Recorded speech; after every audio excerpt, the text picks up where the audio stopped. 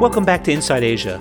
At this very moment, representatives from some 197 nations have arrived in Glasgow, Scotland, to discuss prospects for net zero carbon emissions by mid-century.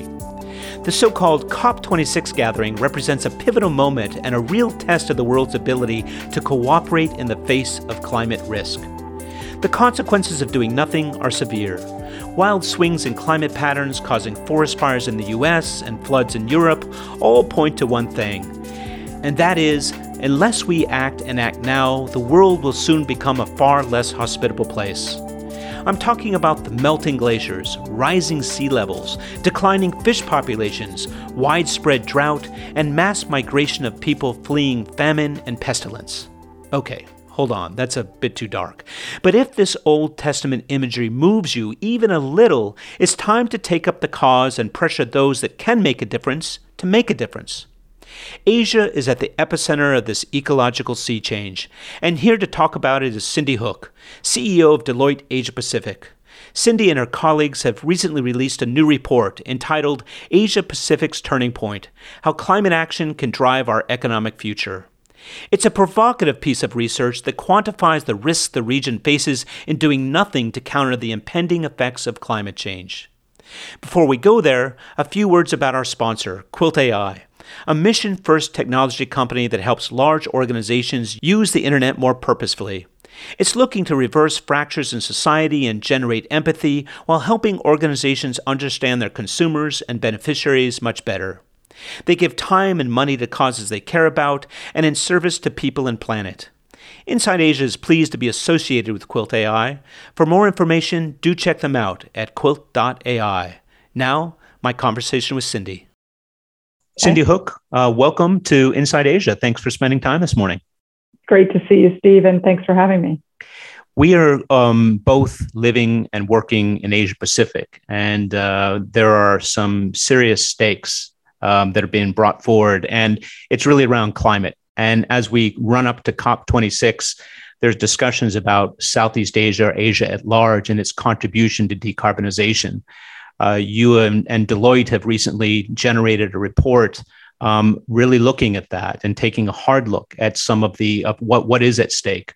Could you just open, and in that opening part of the report, you say the global fight against climate change will be won or lost in Asia Pacific.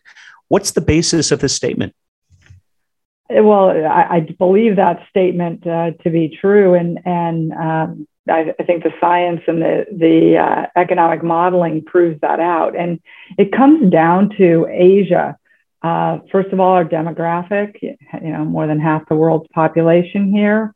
Current emissions are the largest out of this region, and where we sit. On the equator and the implications it has here, and then a lot of vulnerable people. So I think people have long known that the downside of doing nothing about climate change will have an inordinate impact in Asia. The report tries to put the flip side of that forward, which is actually there's also tremendous economic upside for Asia. If we act now in a coordinated fashion, we can actually drive economic growth. So it's trying to turn what was historically a conversation of cost and incompatibility of addressing climate change and continuing to grow the economies in these emerging markets. And so actually they are compatible. And you hit on a key word: coordinated effort. It feels to me like this is where the rub is, that you've got lots of individual countries and making their declarations all at different levels, but collectively, unless there's cooperation and coordination, it's going to be very difficult to get there. Could you talk a little bit about that? Yeah, I think there has to be cooperation across borders, without a doubt. This is truly a global problem. We're facing two crises that can only be solved with global coordination: the pandemic and climate. And hopefully, both of these things are going to teach us to work together on the other. But it's also a matter of working together. It's not just a government problem. It's not just a business problem. It's not just an individual problem. It's collective action that is needed and needed now. The the time for just looking to someone else to solve the problem needs to end. We all need to act. I mean, it's a red flag moment. I mean, hearing you say that the implications of inaction are so significant that it's not even an option to do nothing. Establishing these net zero goals are not just a good idea; they're an imperative. I don't know. This, when we look at these types of reports and research, you can put the numbers forward, you can make a case, you can demonstrate financially, economically what's at stake. Yet there seems to be this, again, continued day-to-day or near-term resistance. The commitments out of Southeast Asia specifically are not coming as quickly as you would expect. Is this a matter of politics getting in the way of just good business sense? I think absolutely. I won't say it's politics, it's the complexity of the challenge combined with the politics. But I am a bit hopeful because 35-year career. I've been working in Asia for over a decade. And I think there has been a turning point in terms of the narrative around climate and how serious we need to take it. And one of the more hopeful things is when I talk to the many professionals we have in Deloitte that work in this area, that are passionate about it, that have worked in the climate space for 20 years. And what they're saying is, it's so different today, even from 18 to 24 months ago, where before they were trying to fight to get a voice and to be relevant, they're now getting called into the C-suite and into governments to try to help solve the problem. So I do think we're feeling a change, and I think that's being driven by stakeholders, citizens, employees, consumers are demanding more.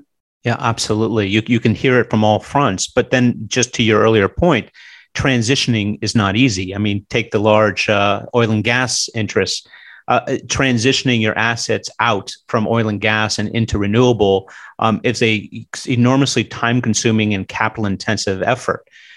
I guess it's the low-hanging fruit. And of course, we all think of fossil fuels, but of course, the contribution from agriculture is quite significant as well. And Asia Pacific is a real breadbasket for much of the rest of the world. So combined, and then of course the forests, and deforestation and some of the carbon release that's happening through some of the deforestation. You roll that all up, and it is a significant contribution. And a lot of governments, I think, are then, to your earlier point, struggling with COVID, managing that. Tax revenues are down, available investment dollars are down. Who's going to take this on? Where does the rubber hit the road with this? I think, it has to be a coordinated effort. And a big part of the solution is going to be technology.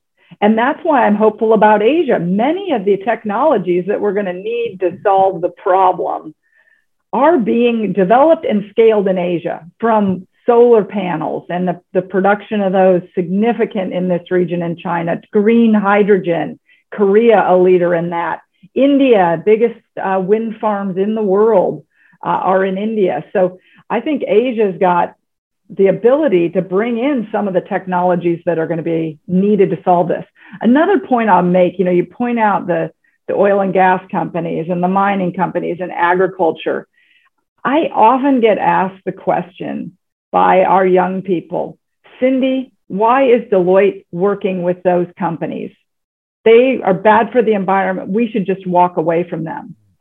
The problem is, if we walk away, if everybody walks away from those companies, we don't work in a coordinated effort. And certainly the transition is going to need the oil and gas companies. It's going to need the mining companies and others to find new solutions and transition their businesses and their models. And when I talk to executives from the big oil and gas companies and mining companies, you'd be amazed at the things that they're actually seeking to do in the transition. Some of the numbers in your report are startling. I mean, you mentioned that climate inaction would cost Asia Pacific's economies $96 trillion by 2070. And you also then juxtapose that with strong climate action, delivering 47 trillion in Asia Pacific economies by 2070. In other words, you could offset, and it's not just a matter of just reducing. There's actually an opportunity to generate new businesses and new economic activity in ways that simply haven't been realized because the transition hasn't actually started. Could you talk about that a little bit? What does that really entail? Yeah, Steve, you're exactly right in how, if you've read that.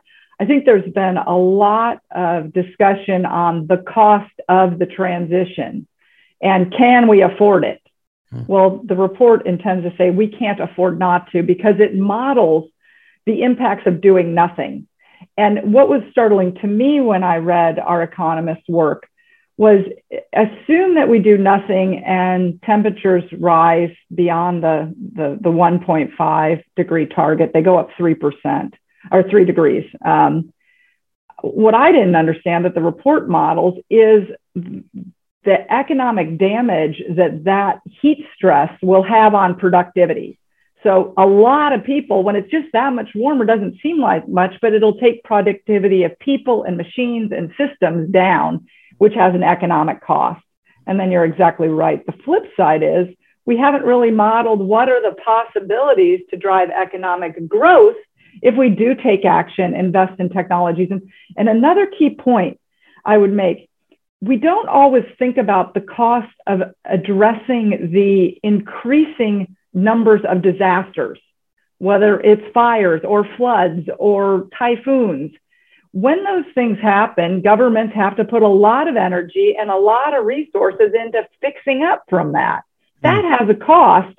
And if you didn't have to do that, you could divert those resources and invest the same dollars in new technologies, in new growth opportunities. So that gets modeled in the report as well. So both direct and indirect consequences are in the report. It's not just a straight line. If we do, from an industrial perspective, you're looking at, as you say, the consequences of climate change, the impact on societies, governments, health of people. That's a pretty comprehensive view, isn't it? You've taken into consideration a lot of requirements, and you're absolutely right. I mean, you see this all the time. Even in the United States, when it came to some of the floods and some of the other things, none of this was actually accounted for. And the time it takes to restore versus, being able to accelerate past that is something which catches a lot of organizations off guard. You're exactly right. And that was a big eye opener for me in the report. And I think a lot of people think that the cost of the transition is a direct incremental investment. But businesses and governments are investing trillions of dollars every day. It's a matter of how you invest it. And can you invest differently? Take dollars, divert them from one set of actions into another that have different consequences in the long run. And the report is saying we have to make different decisions starting today, or we're really going to regret it. Or our children are going to be the ones that pay the price, and grandchildren. And they're structural as well. I think at one point in your report, it says to move forward, we must reimagine, reinvent, and redesign how our businesses and economies operate and many aspects of our day-to-day lives. And it does beg the question, does our economic foundational model need to change? Our commitment to GDP growth at all costs, for instance, is something which in the circular economy would suggest that's unsustainable.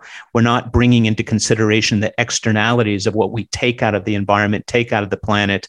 And therefore, if we don't account for that, we really aren't giving ourselves a full view on what's at stake. Exactly. And I think we've been conditioned because since the Industrial Revolution, GDP has risen, 3, 4, 5% a year, almost consistently for 100 years. But if you map the growth in emissions, it's almost in parallel to economic growth. So you could make the assumption that continues on forever, but it doesn't, because we are at that turning point where the impact of the rising emissions is going to bend the curve down on GDP growth pretty quickly. So we've got to break our thought that this just can go on indefinitely. It can't. So what does this suggest to you, Cindy? Is it that we have to reevaluate and perhaps reassess what we need? In other words, is it a fundamental rethinking about our consumer-based model? Is it a redistribution of wealth?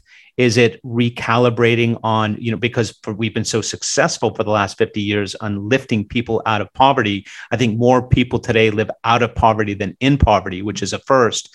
But to sustain that and get the rest out, you have to have GDP growth at something north of 3% or 4% is what I'm told. How in the world can we do that while also trying to basically beat down carbon emissions? This is the crux of the challenge. And I lead a leading consultancy and technology firm, and I believe technology has to be a huge part of the solution. And we've got to be investing in new technologies that enable us to do both. And if we do that and that will take a very coordinated effort between government and policymakers, businesses to invest. What I think and why I'm more hopeful than I've been in my lifetime that the narrative actually sounds different. And I think that another key point is we all have to do something. It would be easy for Deloitte. Okay, we're not a big emitter. We don't manufacture anything.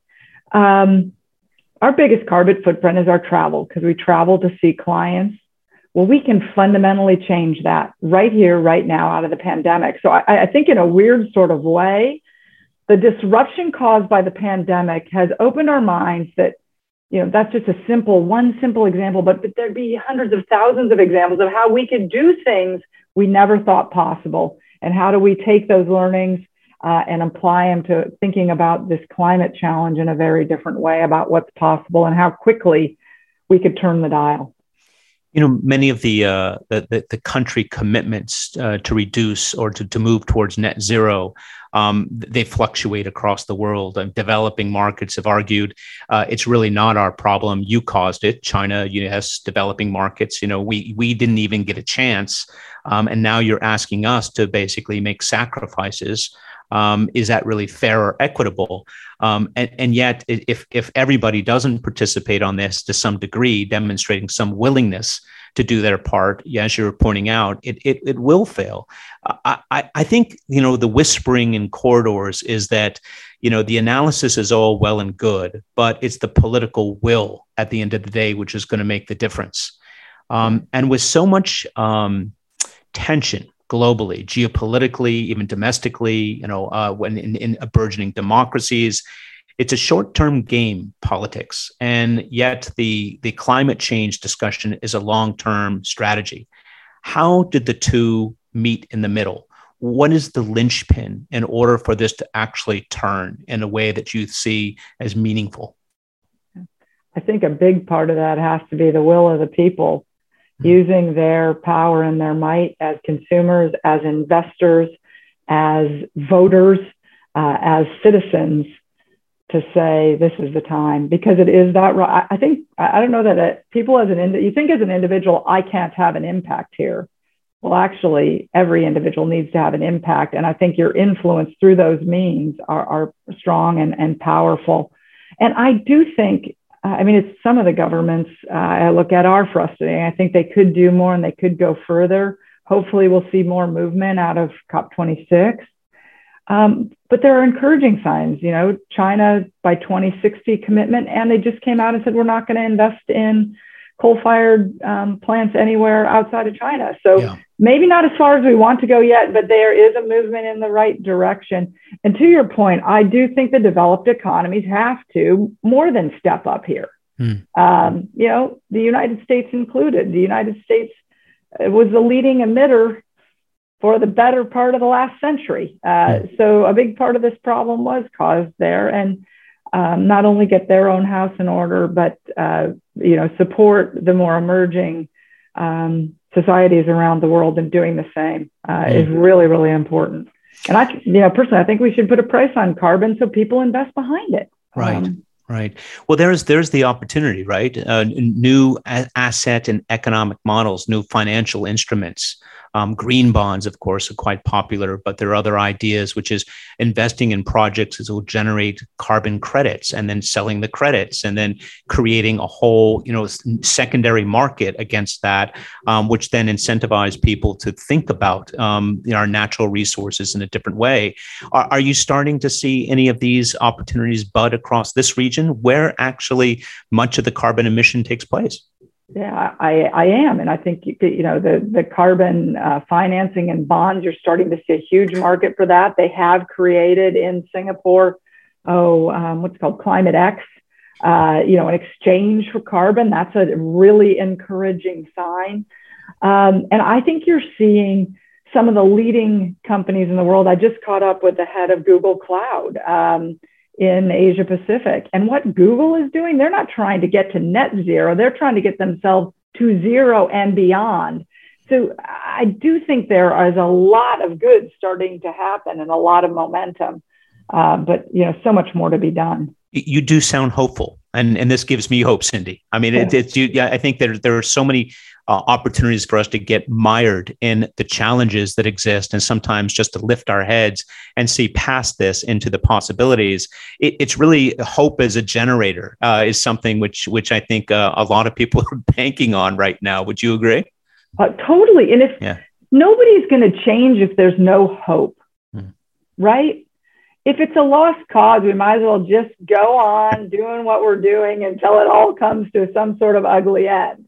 But if there's hope, that is what causes you to act. So I think we do have to paint a picture of hope and possibility, but it comes with the need for all of us to act immediately. Well, thanks to you and thanks to Deloitte for doing this work and generating this report. And we'll get it out on the podcast to our listeners and give them the link so they can actually look at the report itself. Thanks for taking time out. Yeah, really appreciate it. And thanks for giving the report profile and this important topic, more importantly. That was my conversation with Cindy Hook, CEO of Deloitte Asia Pacific. As our conversation suggests, we are rapidly moving towards a point of no return. The question is, will it be a turning or a tipping point? The region has much to lose and everything to gain in leaning into policies and investments that preserve core ecological systems upon which more than 3 billion people depend. Serving as the world's high-polluting manufacturing base is not a sustainable option. Investing in renewable energy, sustainable farming, and nature-based industries is the alternative. But to do this, governments in the region must first extract themselves from nepotistic relationships with wealthy families that profit from resource-destroying industries. Incentivizing a new generation of innovators and disruptors that take environment, social, and governance, or ESG guidelines seriously is the next best step. At the end of the day, it's inherent on all of us to rethink and reframe the underlying economic model that powers industries that range from fossil fuels to mining to palm oil. All these activities feed our insatiable appetite for consumer products. And only through purchase of these goods do we drive GDP growth, the hallmark of the global free market enterprise system. Is it time to think differently about the economic underpinning of our current ecological crisis? The economist and author of Donut Economics, Kate Raworth, said it best by asking, what if we started economics not with its long-established theories, but with humanity's long-term goals, and then sought out the economic thinking that would enable us to achieve them?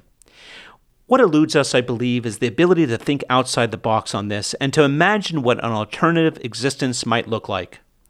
What if we were able to agree as a species that in the interest of self-preservation, we should reprioritize what is most essential? What if we threw out the bumper sticker that read, "Whoever dies with the most stuff wins," and replaced it with, "Save the Earth, there's no planet B"? What would the world look like 10 years from now? I encourage all of us to think differently. Here's one scenario, a 6-step plan, one that imagines a future within the limitations of what our planet can offer. Step 1, reverse urbanization. To some degree, the global pandemic has been a training camp for remote work. With a work-from-anywhere mentality, once high-paying urban-centric roles can now be farmed out for less to workers living in more remote, lower-cost centers. With the noted exception of construction or manufacturing jobs, a distributed workforce helps solve the problem of wage inflation and offers flexibility to families that need to live more on what they earn versus on what they borrow. Step 2. Prepare for small-town living, where once again we begin to recapture what it means to be part of a more interdependent community system. In a country like the U.S., it would be a kind of de-Walmartification where local retailers return to providing goods and services to their communities at reasonable rates. Step 3. Ensure cheap and affordable internet access for all, and focus on green supply chains to optimize the way goods are moved and managed. Naysayers will say only through warehouse and retail centralization can you ensure the lowest prices. But maybe on some goods, prices should rise to better reflect the real costs of extraction and environmental damage as incurred in their production. This includes the decisions we make around energy consumption as well. Step 4. Incentivize sustainable living choices. This means growing thousands of Creative Commons communities throughout the world and encouraging the sharing of products and services that don't need to be individually owned and controlled, but might instead be collectively acquired and shared. Step 5. Revision taxes so that governments encourage sustainable choices and discourage conspicuous consumption. It puts the onus back on individuals to behave in a way that benefits the greater community. Step 6. Revel in the results. Watch as communities begin to support one another versus compete. See carbon emissions begin to level off then fall. Witness an explosion in community and nature-based business models that pan out across the economic landscape. I know what you're thinking. Sounds like socialism, right? But it's not. It's a system that leverages the best of capitalism and its market mechanisms, but reframes the rights of the individual in relation to the rights of the planet and all those who depend upon its bounty. Have I oversimplified a future world? Of course I have. Are there dozens of sub-steps in between? Indeed there are. And am I guilty of utopian thinking? Guilty as charged. It comes down to this. If we are to wrest ourselves from the grips of a GDP growth addiction, we need to place on mute the neoliberal rhetoric that tells us to consume more and ask ourselves, what do we all actually need in order to live meaningful, equitable, and dignified lives? Honestly, how many unique brands and varieties of breakfast cereal do we actually need? Today's version of capitalism suggests one should have as many choices as one would like. Tomorrow's version says, would you sacrifice 80 of the 100 cereals on offer if it meant preserving a better way of life for everyone on the planet? To bring this all back around to my conversation with Cindy and the prospect of an Asia-Pacific turning point, it speaks to the will and determination of consumers, corporations, governments, and investors to fundamentally challenge the system that has brought us to the brink of both untold economic wealth and the prospect of ecological collapse. But here's the point. It won't matter how rich or comfortable you are when the day of reckoning comes. A brink is still a brink. And unless you grow wings or have a gravity-defying escape plan, that turning point will look a lot more like a tipping point, and then what? So as our global leaders gather in Scotland this week and next to parade their plans and how to reduce carbon emissions, see it not as a solution unto itself, but rather just one determined step on the road to a better, more sustainable, and more equitable future. The rest is up to us. Thanks for joining us here on Inside Asia. And if you haven't checked out our new website, please do. There are over 180 episodes to choose from, all searchable and covering a range of topics from corporate purpose and sustainability to future tech, future economy, geopolitics, and more. Each episode posting is accompanied by our weekly newsletter. So if you prefer reading to listening, now you can. Our newsletter includes links to other valuable resources and insights and references earlier episodes on related topics as well. Visit us at www.insideasiapodcast.com. And as always, we thank you for listening.